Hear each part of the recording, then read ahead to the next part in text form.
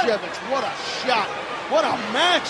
What a smackdown. And what a counter by JBL on that DDT, allowing the champion to get new life as JBL tries to pull himself up to the ropes. Well, Kurt Angle said it'd be a night we'd never forget, Cole. Kurt Angle was dead on with that. He was right on that. JBL, the champion. What a match, man. JBL can use the ropes. JBL trying to climb to the top He's of the going, cage. baby. You He's can see him favoring the ribs off the frog splash. JBL's hurt, Cole. He's definitely hurt. JBL to the top rope. JBL trying to climb out of the cage. Eddie Guerrero to the ropes as well. Eddie Guerrero could be a race. It is a race. Eddie's going up. JBL to the top of the cage. It's a race. Eddie Guerrero to the top of the cage. They're both on the top, Cole. Guerrero, JBL. Eddie Guerrero, JBL, 15 feet high. This is all about the WWE title. If one of these men can climb out and touch the mat, the floor below, they'll win this thing. Both men are trying to go punch for punch. Hey, what the hell? A minute. Who was that? Who was that? Who is that? That's that Eddie's buddy, that El Gran Luchador guy. That's a El Gran Luchador. Wait a minute. He just grabbed Eddie Guerrero. El Gran Luchador. Is that the same guy? The same guy was under the ring with Guerrero grabbed his foot last week? Yes, it looks like it. JBL's climbing out of the cage. JBL's climbing down the cage. JBL's retained the championship. And look at that. Eddie's been tossed by El Gran Luchador. Here's your winner and still WWE Champion, John Bradshaw Layfield. I cannot believe what's going on here. El Gran Luchador? Is that the same guy, Cole? I have no idea. Wrestling fans, at this time, it gives me a great deal of pleasure to introduce what you have been waiting for.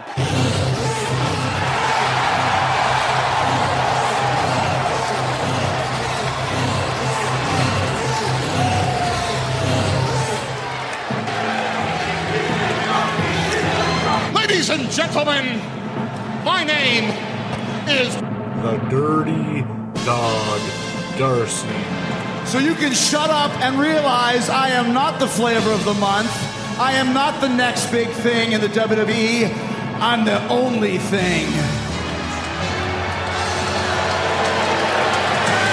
I'm the only thing that matters because I am the best in the world at what I do. I'll say it again. I'm the best in the world at what I do. Do you understand what I'm saying to you right now? And you're listening to The Dog House with me, the Dirty Dog Darcy, over at MainEventStatus.com. What the hell am I looking at? When does this happen in the movie? Now.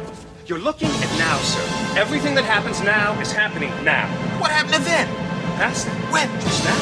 We're at now. Go back to then. When? Now. Now? Now. I can't. Why? We missed it. When? Just now. When will then be now? Soon. And on this podcast, I talk about anything that's on my mind: movies, wrestling, music, pop culture, politics, whatever. We came, we saw, we kicked its ass. Did you see it? What is it? We got it! Oh, what is it? Will there be any more of them? I knew it. I'm surrounded by assholes. Now let's get into the podcast. Keep firing, assholes! Or you could accept the fact that this city is headed for a disaster of biblical proportion. What do you mean, biblical? What he means is Old Testament, Mr. Mayor. Real wrath of God type stuff. Exactly. Fire and brimstone coming down from the skies. Rivers and seas boiling. 40 years of darkness, earthquakes, volcanoes, the dead rising from the grave. Human sacrifice, dogs and cats living together. Mass hysteria. Enough, I get the point. The cream of the crop. Nobody does it better.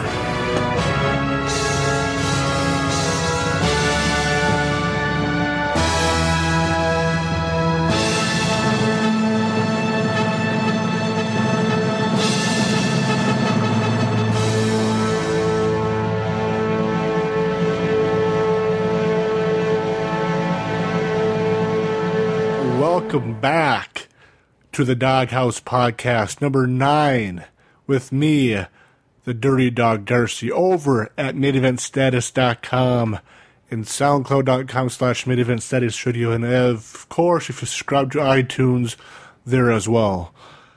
On today's podcast, I am wrapping up the Eddie Guerrero versus John Bradshaw Layfield series from 2004.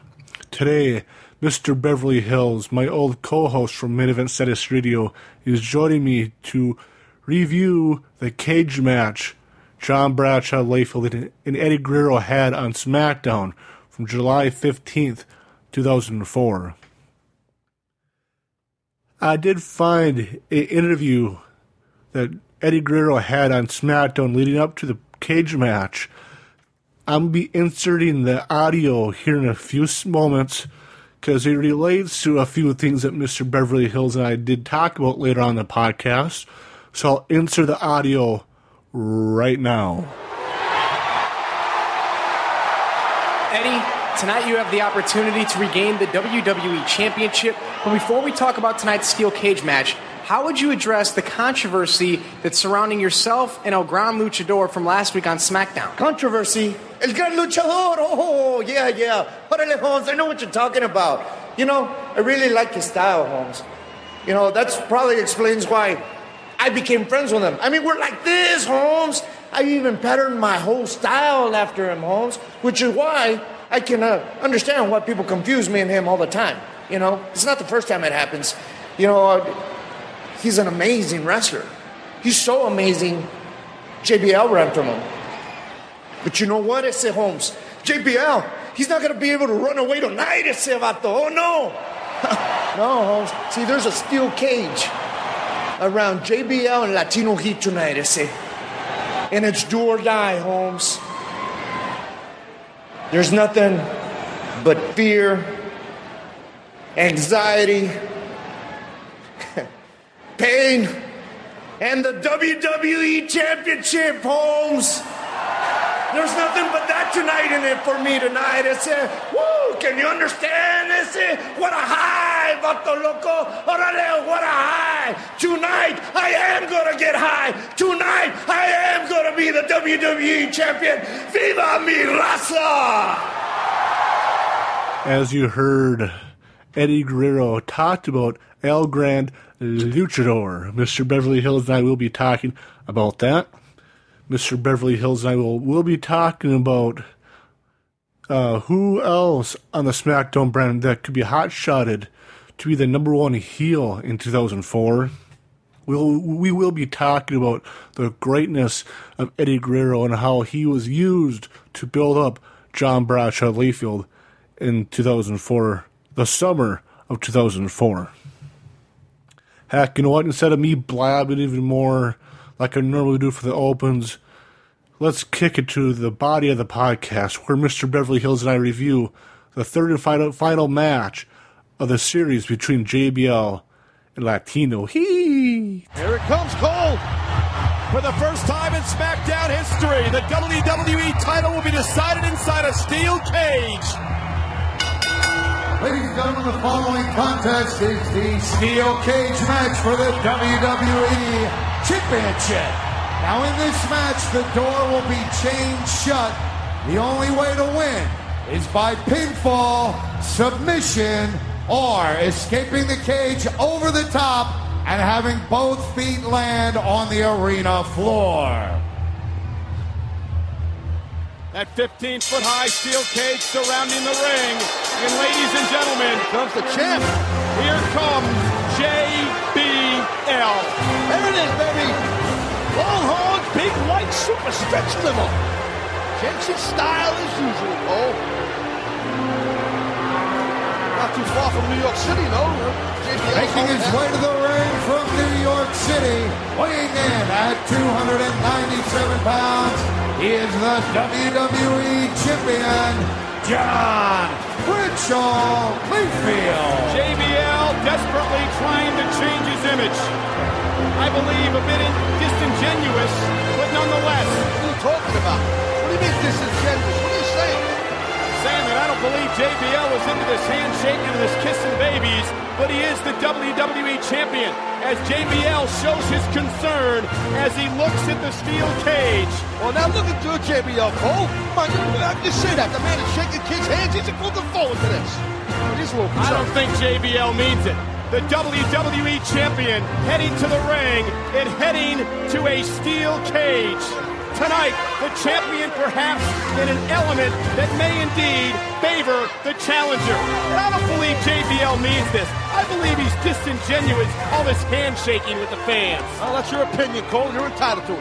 Nonetheless, coming up next, JBL defends the WWE title against Eddie Guerrero inside a steel cage. Ding, ding, ding, ding, ding, ding, ding, ding, ding. Doody-doo, doody-doo, doot.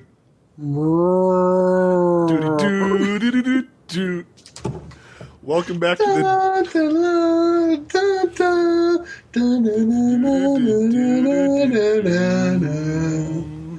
Welcome back to the Doghouse.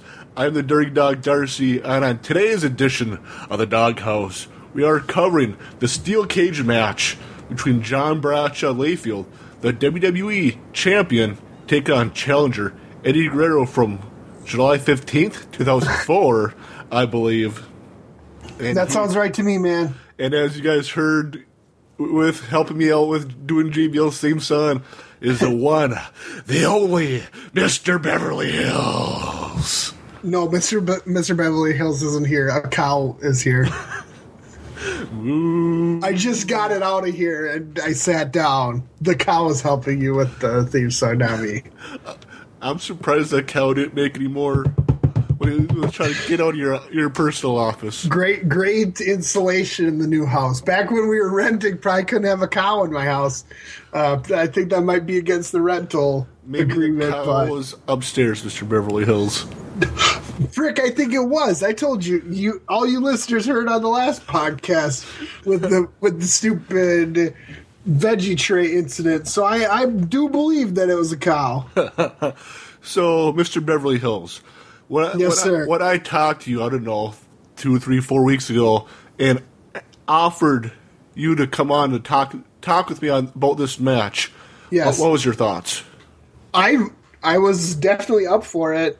04 was one of the peaks of my wrestling viewership, I guess you would say. Now, it always would wane during my high school summers. I don't want to sound like some cool dude, but I was usually doing things during the summers, so I wasn't able to watch a lot of wrestling during the summers. But I do definitely remember this, these matches and this angle and everything surrounding it. Well, to be honest with Mr. Beverly Hills, I am going to diagnose you with OCD. Yeah, she said I was OCD. One cool dude, yeah! But I had to agree with you that 2004 was probably the peak of my fandom. I watched SmackDown more than Raw because, during 2004 I did have cable, but up to 2002 I just had basic TV, so the only show I was able to get was SmackDown. Rock on. So, and SmackDown was on, I think, an hour earlier than Raw during the week, so, and also being in high school, it was a lot easier for me to step and watch the whole SmackDown without, falling asleep. Unlike what I did most Monday nights during Raw was fall asleep after, the first hour, then wake up Tuesday, go to school, come back and watch, the second hour of Raw on tape. Bedtime was 9 o'clock. Yes. No, not so much. Well, 9 a.m. No. Yes, that is true. Partying all night long, yeah! Woo! But, yeah, I wanted to pick this feud and, get you on to talk about, a match from this series because back in 2004, the rise of JBL, I was on his bandwagon. Okay. Between his Judgment Day match their Judgment Day and Great American Bash match, my grandfather passed away from stomach cancer. Sorry. So watching wrestling was an escape for me from reality for 4 hours a week, and JBL was a guy that I wanted to be when I grew up. I wanted to be I guess, a rich bully in a sense that Racist, I can pay fascist. Yeah, that's besides the point. Oh, it is okay, but right. We're forgetting those parts of him. Okay, got it. Yeah, I just wanted. Well, I felt like he was back then a modern day $1 million man, Ted DiBiase, and I liked those kind of characters. I loved those heels even back when I was in high school. So JBL helped me, I guess, kind of tie me away from reality for a few hours a week, and I lived through him back in 2004. Okay. And I lived through like Teal Hopper, so to each their own. Fair enough. Both do use a plunger a lot, more different ways. Why would JBL be using a plunger? I don't understand that one. Do you remember during this time when they were in Germany, he did the goose step? Yeah, what does that have to do with the plunger? Sucked that they were thinking about suspending him for a while because of that. I still don't understand the plunger. I don't get the plunger reference. You know me, Beverly Hills. You know my jokes are horrible. But I don't get it. Like I follow everything else except how it ties back to being related to a plunger. I was trying to connect with you, Mr. Beverly Hills. Don't judge. That's why I called him a fascist. Didn't you hear that part? Yes, I did. I just steamrolled it like I do for a lot of other things. But speaking of using a plunger. But, with Eddie Guerrero, I hated him in 2004 because of his motto that he used on screen of lying, cheating, and stealing. Isn't that the same thing JBL did? He just didn't say it. I look past that. Break things. I just hated the fact that Eddie Guerrero's moniker was lying, cheating, and stealing, and fans supported him for it. All right, sounds good. And during JBL's main event push, he was also during the elections in 2004 for here in the United States, that JBL was saying, in JBL's America, guys like Eddie Guerrero will be deported. Yeah, you were right behind him, apparently. Eek.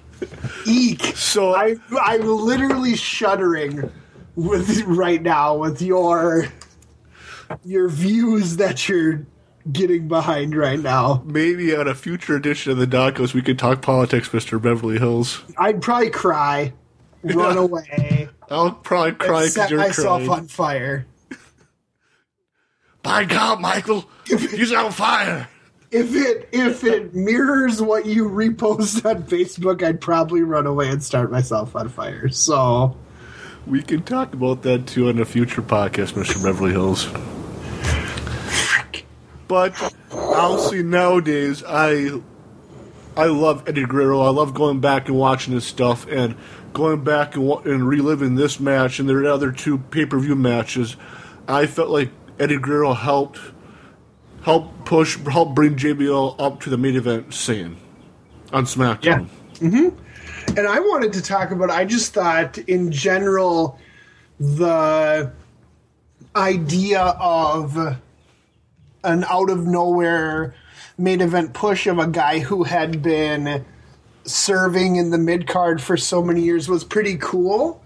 And I almost saw it like as hopeful that maybe the guys that I liked would all of a sudden get a main event push. So that intrigued me, and it really brought me into SmackDown, I guess. So I'm happy you brought that up because that was one of the talking points I wanted to talk to you about. To be honest, I could care less about Bradshaw up to when he turned heel as JBL.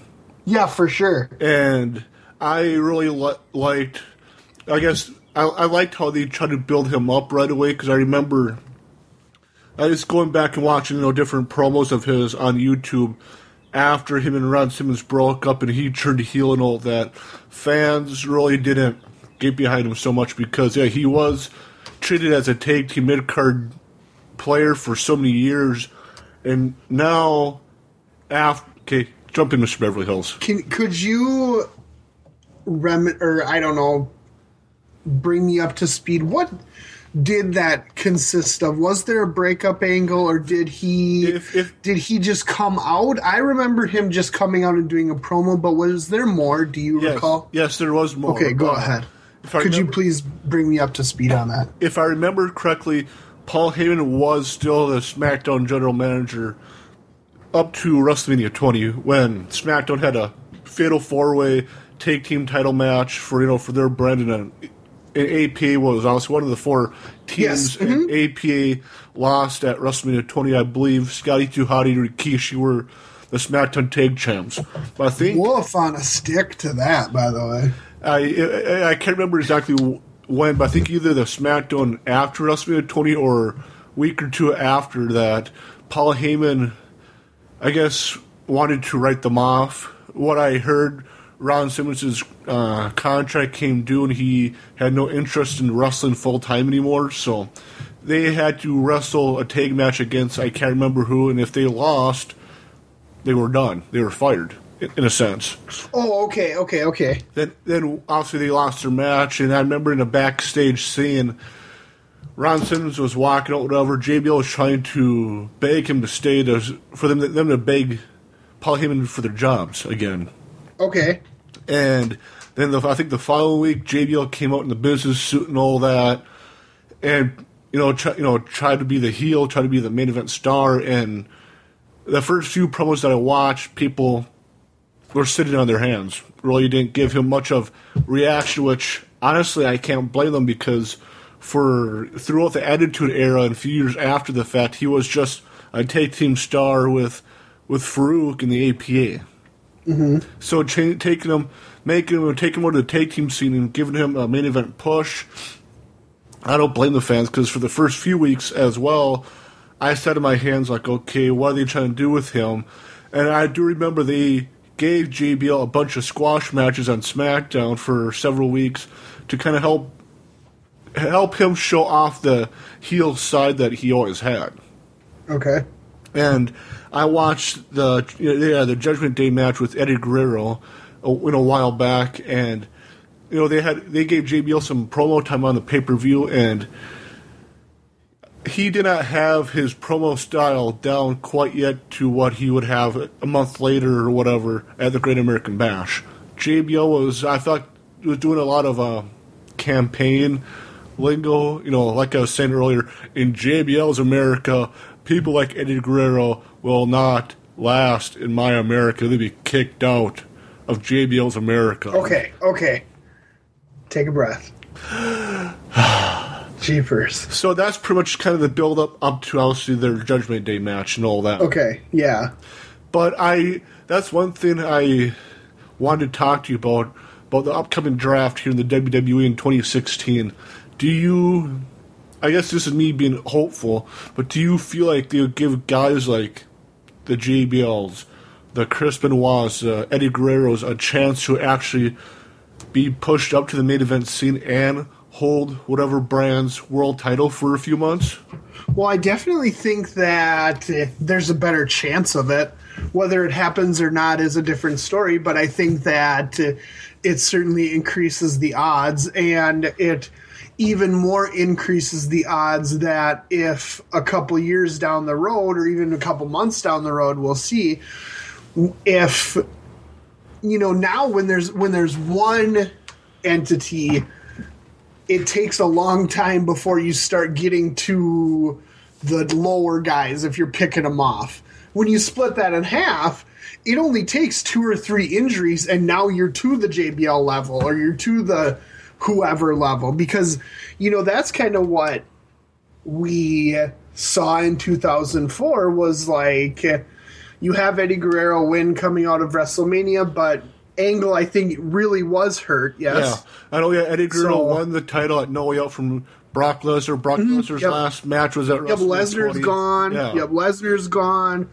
I know Goldberg was on Raw, but he's gone. Angle's hurt. So you got to have somebody for Eddie to face, and I guess their options were either to take the people who were already at the top or to make someone, and they chose to make someone.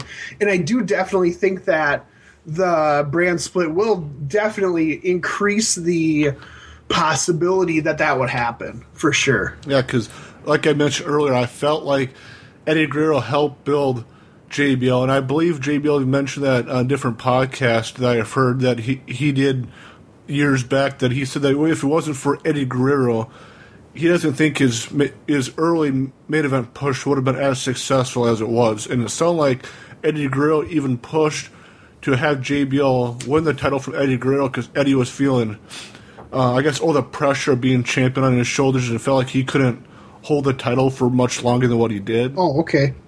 Yeah, I think Eddie Guerrero being the champion had a ton to do with the success there, because I think anybody else or someone who wasn't as popular with the fans, it wouldn't have worked. And even more so, even not just his popularity, but also being so good in his character, even though you said you didn't like it. He knew his character. He was able to play that. And he was really able to kind of, I think, help JBL along through this feud. Yeah, because like I said, I've watched, their Judgment Day match, their Bull Rope match from Great American Bash as well, and each match is definitely different from the other. That I felt like each match told a different story, had different kind of psychology written throughout it, and which I very well enjoyed, and I had to credit that to Eddie Guerrero. Yeah, oh, definitely. Well, I would for sure give him the credit on it. I mean, I don't know, but I'm guessing that he would be the one that would have the kind of take the lead with these two. Yeah, because I know you kind of mentioned earlier on either using a main event guy to take the title off of Eddie or build up a guy. I was kind of going through the SmackDown roster in 2004, and only other options I thought about that could possibly work as taking the title off of Eddie other than JBL was probably either Booker T, who was just brought over from Raw to SmackDown as a heel, because for what I can recall, Booker on screen was hated that he got moved to SmackDown, the B show. When did he get moved over? I think shortly after WrestleMania 20. Oh, okay. Because he was there for both Judgment Day and Great American Bash pay-per-views. Got it. So you can either take Booker T or maybe Undertaker. Yep. Or maybe do an early shot of John Cena and give John Cena the title. Yeah, Cena had just beat Big Show at WrestleMania for the U.S. Championship. Yeah. Undertaker had just returned and beat Kane. They're both on the babyface side, though. You'd have to... So, I mean, I really think turning to someone new was your best option. I really do. Yeah, because I was looking through the roster and, I used to the pay-per-view card, the matches and all that. And, yeah, they just brought Booker T over, but he was... I felt like he was in the same boat that on Raw for a few years that JBL was in, the mid-card scene, and people wouldn't really take him as serious with the main event push. And I was kind of thinking who else they could bump up, and I was thinking JBL was probably the best bet because at least... Well, I wouldn't go that far, but it worked. It worked. If you put yourself actually in that time, it was very out of the blue. I guess I was wanting to get at that. I feel like JBL was one of the better choices because at least until he finally figured out, his best promo, ability and all that, I feel like he was one of the best on the mic during that time. But we didn't know that. Fair enough, yeah. Until they gave him the chance, we didn't know. Take off the 2016 glasses. You got to look then, not now. We didn't know. So, kind of thinking of it, I know Michael Cole and Taz in 2016 get crapped upon a lot. Do you remember your thoughts on that announced team in 2004? Oh, hated them. Oh, you hated them? Oh, yeah. Why did you hate them back in 2004? Because everything was so repetitive. Each match was... on Taz's end, he would say the same exact things, and Michael Cole was so transparently just like spewing what was told to him, even 17-year-old me, 16-year-old me hated it.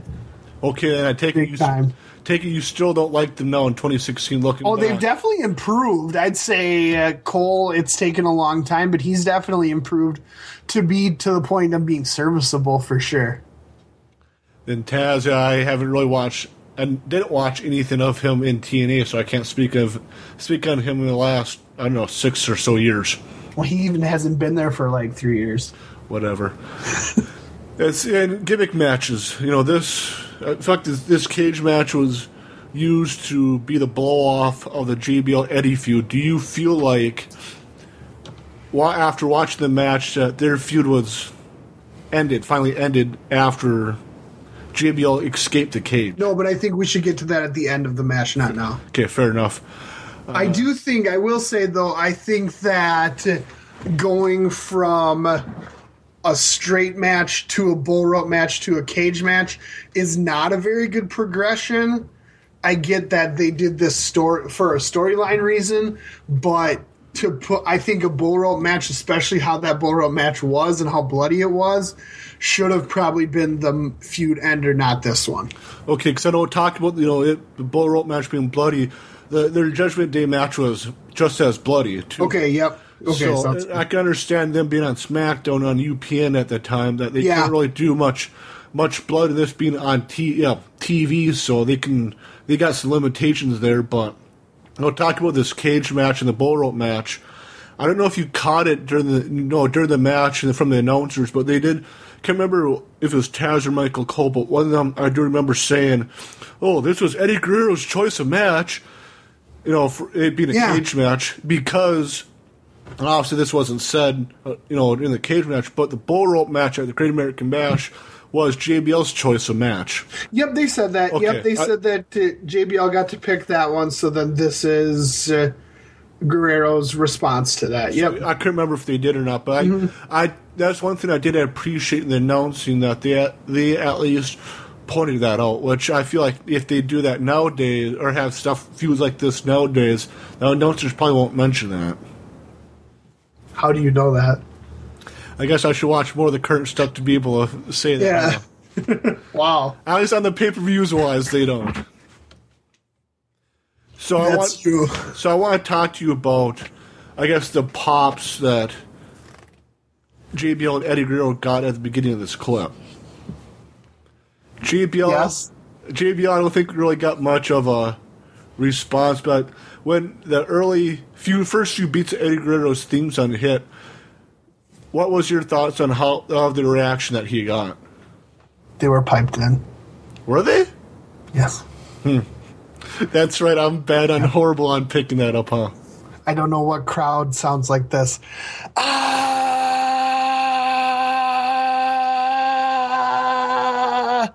I was trying to pay attention to the crowd when he was walking out, and I really couldn't tell because the video quality that we had wasn't really the greatest either. And JBL's were even worse. It was boo.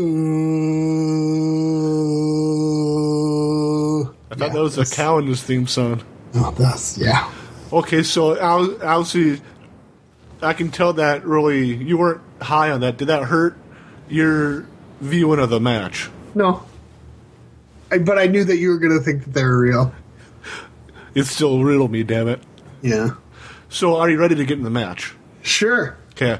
I felt like this match was tied in, or the main storyline of this match was JBL trying to escape the cage from Eddie Guerrero because he was tired of, I guess, brawling with Eddie Guerrero from their last two matches. Well, first you should probably say the rules of the match. Okay. It's pinfall, submission, or escape the cage, and both feet had to land on the arena floor. Right, escape the cage over the top, not the normal where you can also go through the door, just over the top. Yeah, the door was chained shut. Yep. So, again, JBL tried to climb I feel like the story was JBL trying to escape the cage, not actually had to beat up Eddie Guerrero like one would assume he would want to. Mm-hmm. And I thought this was, I guess, just in general, part of JBL's kind of interesting character to me, that he's like this big guy, powerful guy. No, when he does brawl, he's a good brawler, but at the same time, he's just a total coward. Just a total puss. So it's like he, at the same time, when he's forced to fight, he can do it, but he really doesn't want to. And I think that's an interesting thing. And I guess I did kind of like that. That's some good nuance, I think. Usually when we think of cowardly characters, they're usually kind of small guys, but it's kind of interesting to see a cowardly heel be, a guy that can really throw if needed. Well, yeah, because that's what I've noticed that, especially more so in this match, that Eddie Guerrero being, I don't know, seemingly like a foot shorter than JBL, having maybe 100 pounds lighter than him too, having him be more of the aggressor than JBL made me scratch my head about that. But I did, like you said, I did enjoy JBL's cowardly heel antics though too in this match. Mm-hmm, yeah, it's just an interesting nuance, I think, that we usually don't see when we have kind of the basic characters, I guess you should say, or the kind of archetypes. This is taking an archetype and kind of spinning it a little bit because, like I had mentioned, I will say, I think the rules of this match make Eddie look dumb, because why would a babyface, not a heel, a babyface, make the rules that you can escape? He should want it to end in the ring. Yeah, he should. If JBL created the rules, he would, because he's afraid of him and he doesn't want to actually fight him. He would want escape. I guess maybe because Eddie put in the escape the rules because he has obviously a lot more speed behind him than JBL does. So it'd be easier for Eddie to escape the cage than JBL. Okay, so then why didn't he? On two separate occasions, he got to the top and then didn't leave. Yeah, that didn't make any sense. Yeah. So that's why he looks like a dumb baby face, and you don't want your good guys to look stupid. Well, kind of talking about Eddie Guerrero climbing to the top of the cage and all that, there's one spot early on in the match that I took note of that I thought that was awesome, and I don't remember seeing in any other match, was Eddie Guerrero hit the side Russian leg sweep onto JBL from the top rope. Mm-hmm. Yep, that looked cool. Yeah, that was a good one. I really enjoyed that, and I feel like both guys sold it too for several seconds, enough to put over how much that hurt both of them. And if I remember correctly, the announcers even put over what each guy is willing to do to one another to win the match and walk out with the title. Mm-hmm. And JBL hit a superplex where Eddie was on the top. Well, so this would actually have been when Eddie climbed to the top. JBL hit a superplex of him off it, which looked really good. Yeah, they were able to, I think, use their environment fairly well without. I mean, they're put kind of in an interesting position, surely, because usually when you have a cage match, you're going to use the cage, and they really can't because of the network TV rules. You know, there's not going to be any face raking. There's not going to be, obviously, any blood. You know, so they really kind of painted a picture, and the booking was well done where, you know, JBL was stopping Eddie every time that he tried to put him into the cage, and they used more, I guess, the structure of it rather than the, you know, chain link itself. Yeah, because I know I talked about when Eddie tried to ram JBL's face in the mesh and JBL stopped it. Mm-hmm. I did hear the announcers, I can probably see it being Taz saying something along the lines of JBL doesn't want his $1 million face to get smashed into the mesh. And all. Almost. He said that. Well, he goes to the salon. He's got nice hair. He doesn't want his hair to get messed up. So, close. That made me laugh, and I did chuckle when I hear Taz say that. His jokes are awful. Which is probably why I like Taz, because my jokes are awful. Yeah, probably. Then another spot that I really liked was during, I think, one of the times they took a commercial that JBL hit, I think it was, I don't know if they're going, can't remember if they're probably when they're going into a commercial. JBL hit the clothesline from hell and only got the 2 count. Then once when Eddie kicked out, Michael Cole told us that they're going to go into a commercial, and I felt like that.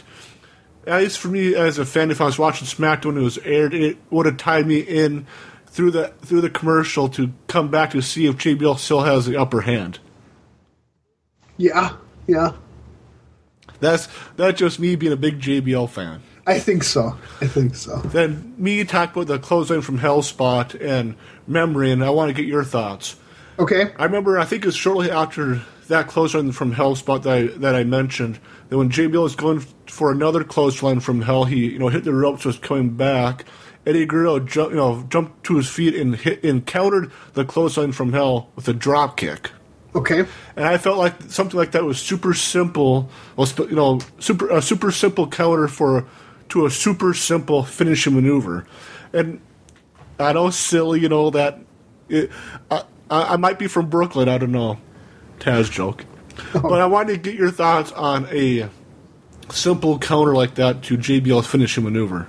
Well, any counter, I guess. But yeah, I like it, and I really love JBL's clotheslines. Always look great. Yeah, they look fantastic, and he hit one in this match that looked just really good. I'm not going to hate on JBL in the ring. He looked pretty darn good. I guess I really like that counter spot that Eddie hit. That it seemed like that drop kick was hit out of nowhere. And I really liked it. Sure. So is there any other spots that you like before we get to the finish of the match? Oh, definitely. I got a ton. Okay, let's talk about them, Beverly Hills. Well, I thought it was interesting, a couple things, I guess. When Michael Cole said they were going to stay with the match, the news was after SmackDown, so I don't think they were going to. So I found that on cable you can play that game, on network TV not so much.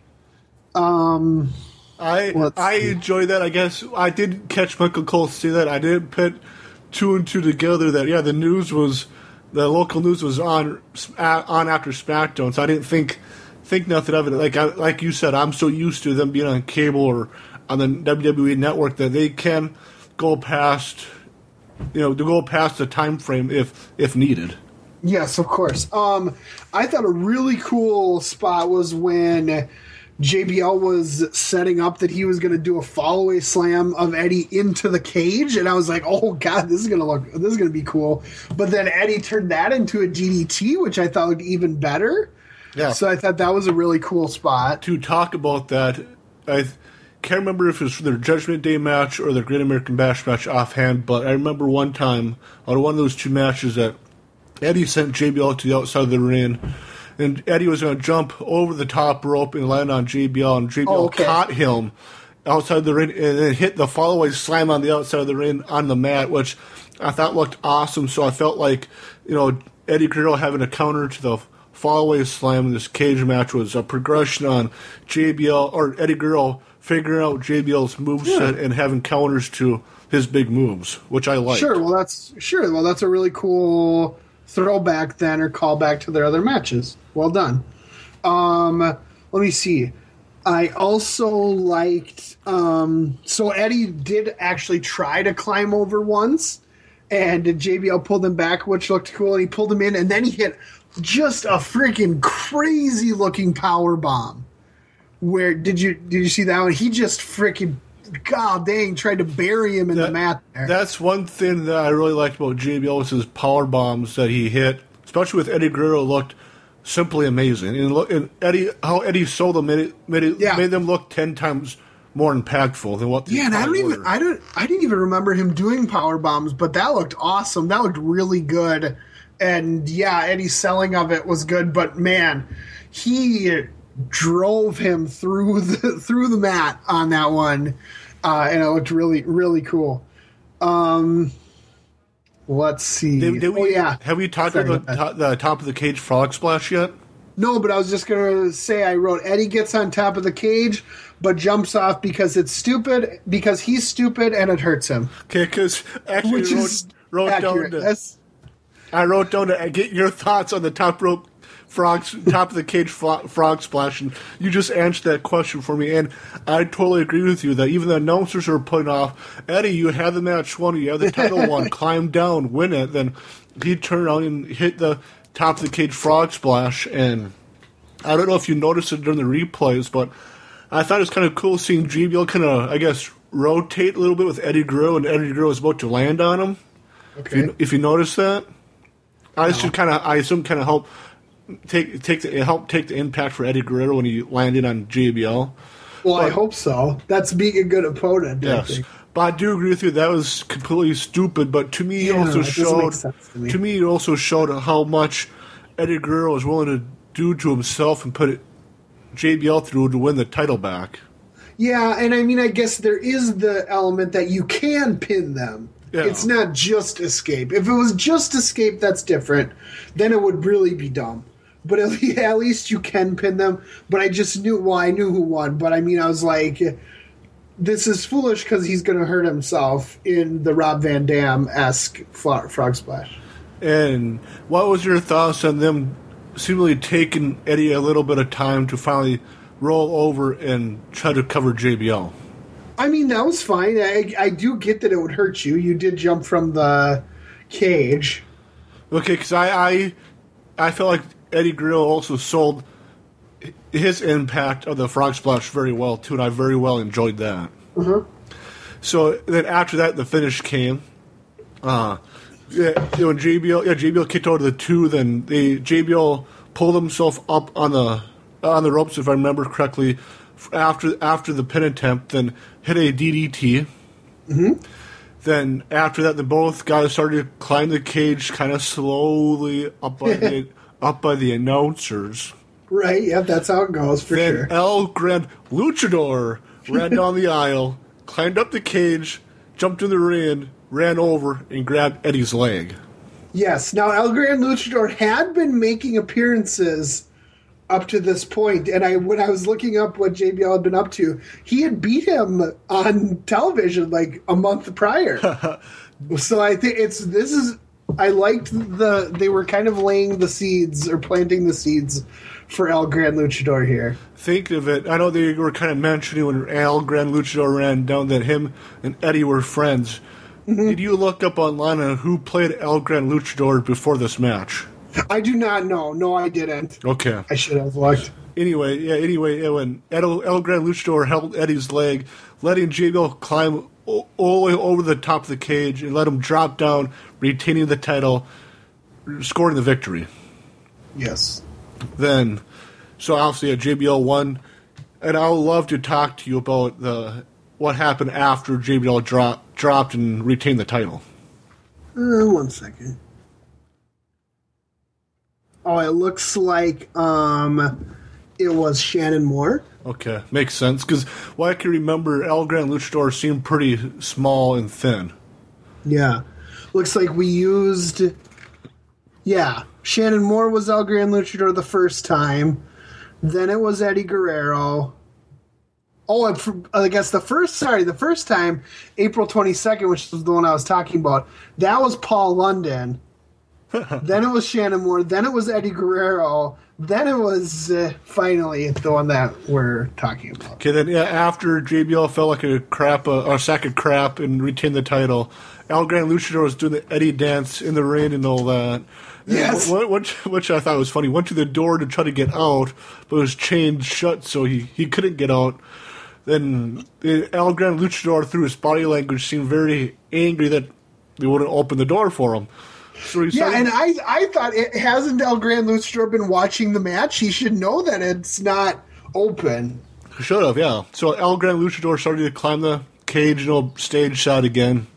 Then Eddie ran up, started to pull the tight shirt over his face to to me it looked like try to give him a wedgie.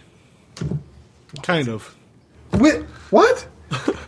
When Eddie was pulling he's pulling his shirt. Yeah, to me he was just trying to. Do you know what a wedgie is? Yes. It doesn't involve the shirt. I know. Well, anyway, Eddie was pulling the shirt over, and pull the mask off. And once Eddie fell back in the ring with the mask, El Gran Luchador fell to the outside of the ring and all that, pulled the shirt down, then finally realized his mask was gone.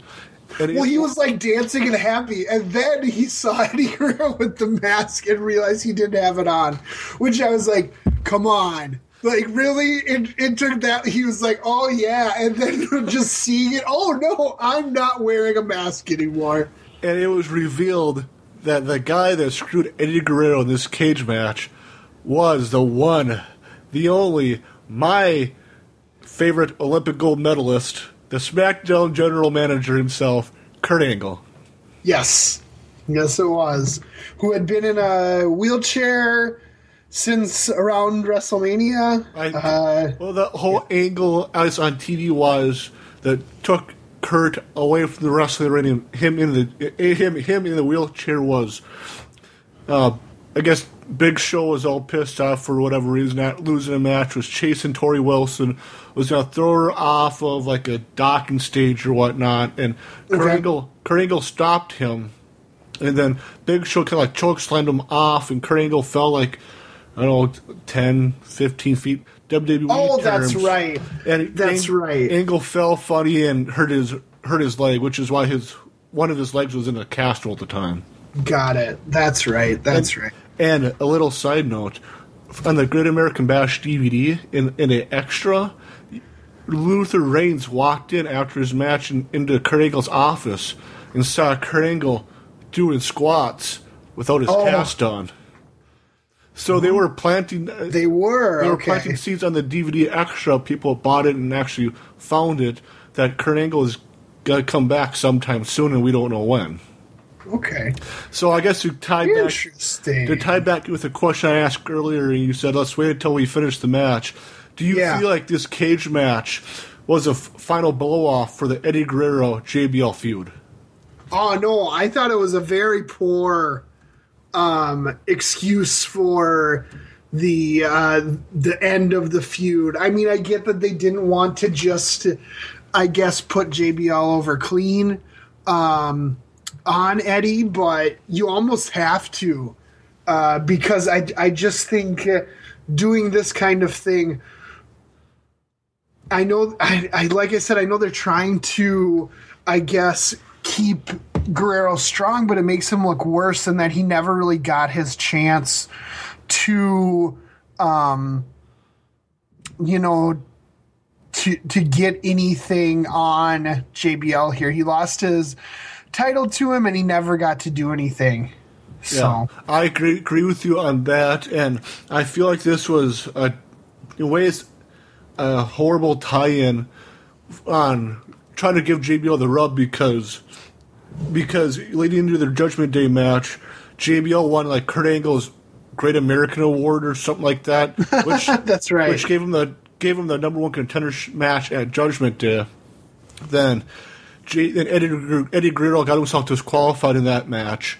Then Kurt Angle gave JBL another title match at the Great American Bash and gave him the stipulation too. And Kurt Angle came out at the end of the match saying that, as a general manager, I'm supposed to, as a general manager, I need to make sure the best calls are made. And Eddie, I'm sorry, but we got to look at this different camera angle, and we revealed that JBL's shoulder hit it the final turnbuckle first. So I remember that. Yeah, I feel like in ways, an odd sense that we can see tied in that we were trying to give the Kurt Angle rub in ways. Heel heat rub to JBL, which we kind of got. Yeah, I just don't think it's a good way to end a feud. Fair enough. Well, ladies and gentlemen, this is a Dirty Dog Darcy. I'm asking you guys to please stand by. There's some technical difficulties in the podcast.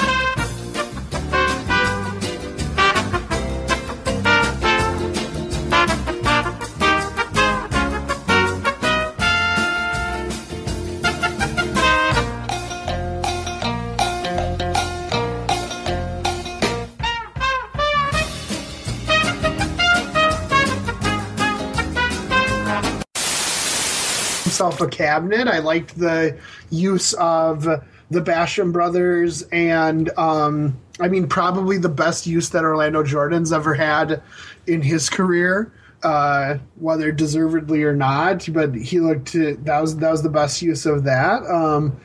So yeah, I like that because again, like at the core, his deal is that even though he is capable of doing things, he's a coward. And what would a coward do but surround themselves with people that get beat up for him? So, yeah. Which I very, very well enjoyed, too. Talk about the cabinet. I remember going into WrestleMania 21, John Cena was the U.S. champion, and JBL had Orlando Jordan face John Cena, and I think somehow cheat to win the U.S. title from John Cena. I remember on a SmackDown, because JBL had a spinner U.S. title, they threw it in the trash can and lit it on fire and all that to kind of piss out John Cena. That. So that stuff, that made me laugh too. And I guess in ways I like JBL because, he's the big Texan bully, rich guy that is a coward and has to try to cheat to win. And if he absolutely has to, like you said, he's willing to brawl when he has to. Mm-hmm. Yep. So, Mr. Beverly Hills, where can people find you on Twitter? On Twitter, you can find me at Beverly Hills MES. And thank you, Mr. Beverly Hills, for coming on and talking to me about this awesome, or not so awesome, it was good enough, steel cage match between Eddie Guerrero and JBL. Yes, sir. Thanks for having me on. Woof, woof. Well, JBL had that toothy grin on his face after the powerbomb. I think the champion thought it was over. And Eddie Guerrero early kick out of that. Look at JBL. JBL up to the top rope. JBL trying to escape the cage again. It's not going to matter. Paul JBL's going to go over that top, but here comes Guerrero again. And Eddie Guerrero catching up to JBL as the champion is on that top rope. Now what? Guerrero. What's he going to do? Trying to balance himself. Shoulder shot to the gut. Shoulders into the gut. JBL hanging on. Guerrero's trying to just... JBL not going to the top rope.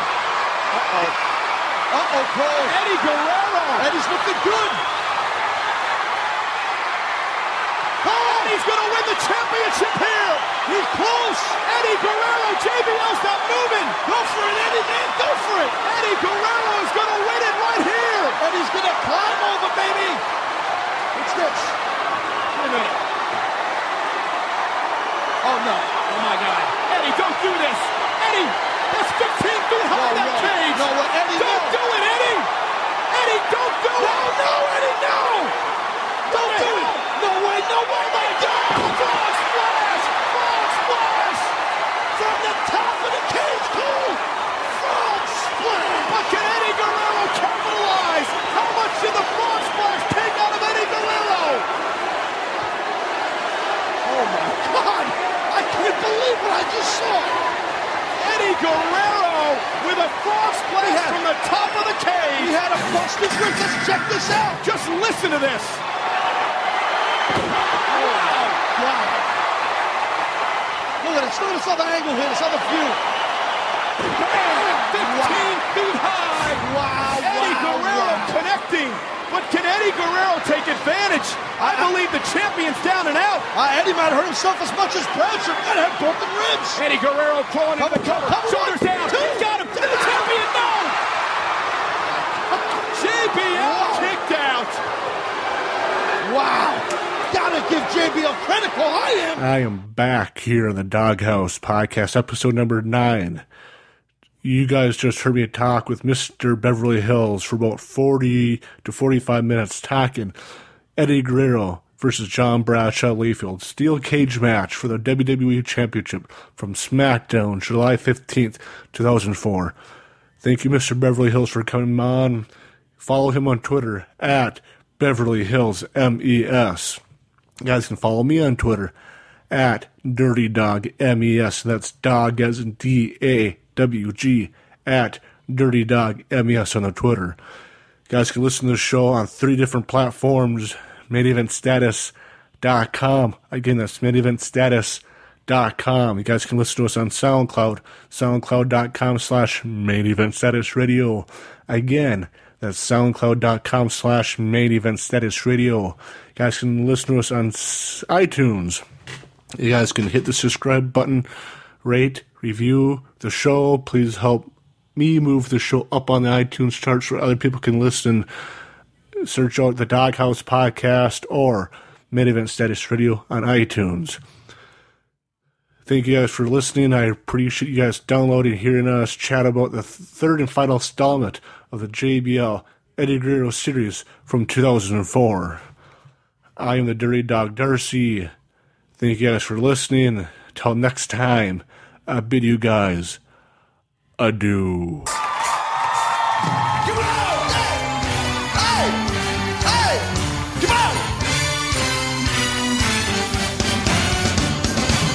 Then the time when I said goodbye, and now I'm back and not ashamed to cry. Ooh, baby, here I am, signed, sealed, delivered, I'm yours. Ooh, yeah. When I said goodbye, and now I'm back and not ashamed to cry. Ooh, baby, here I am, signed, sealed, delivered, I'm yours. Let's go! Yeah, here I am, baby. That was amazing. You should get much more time than anyone else. That is our show. Good night, everybody. That's so good.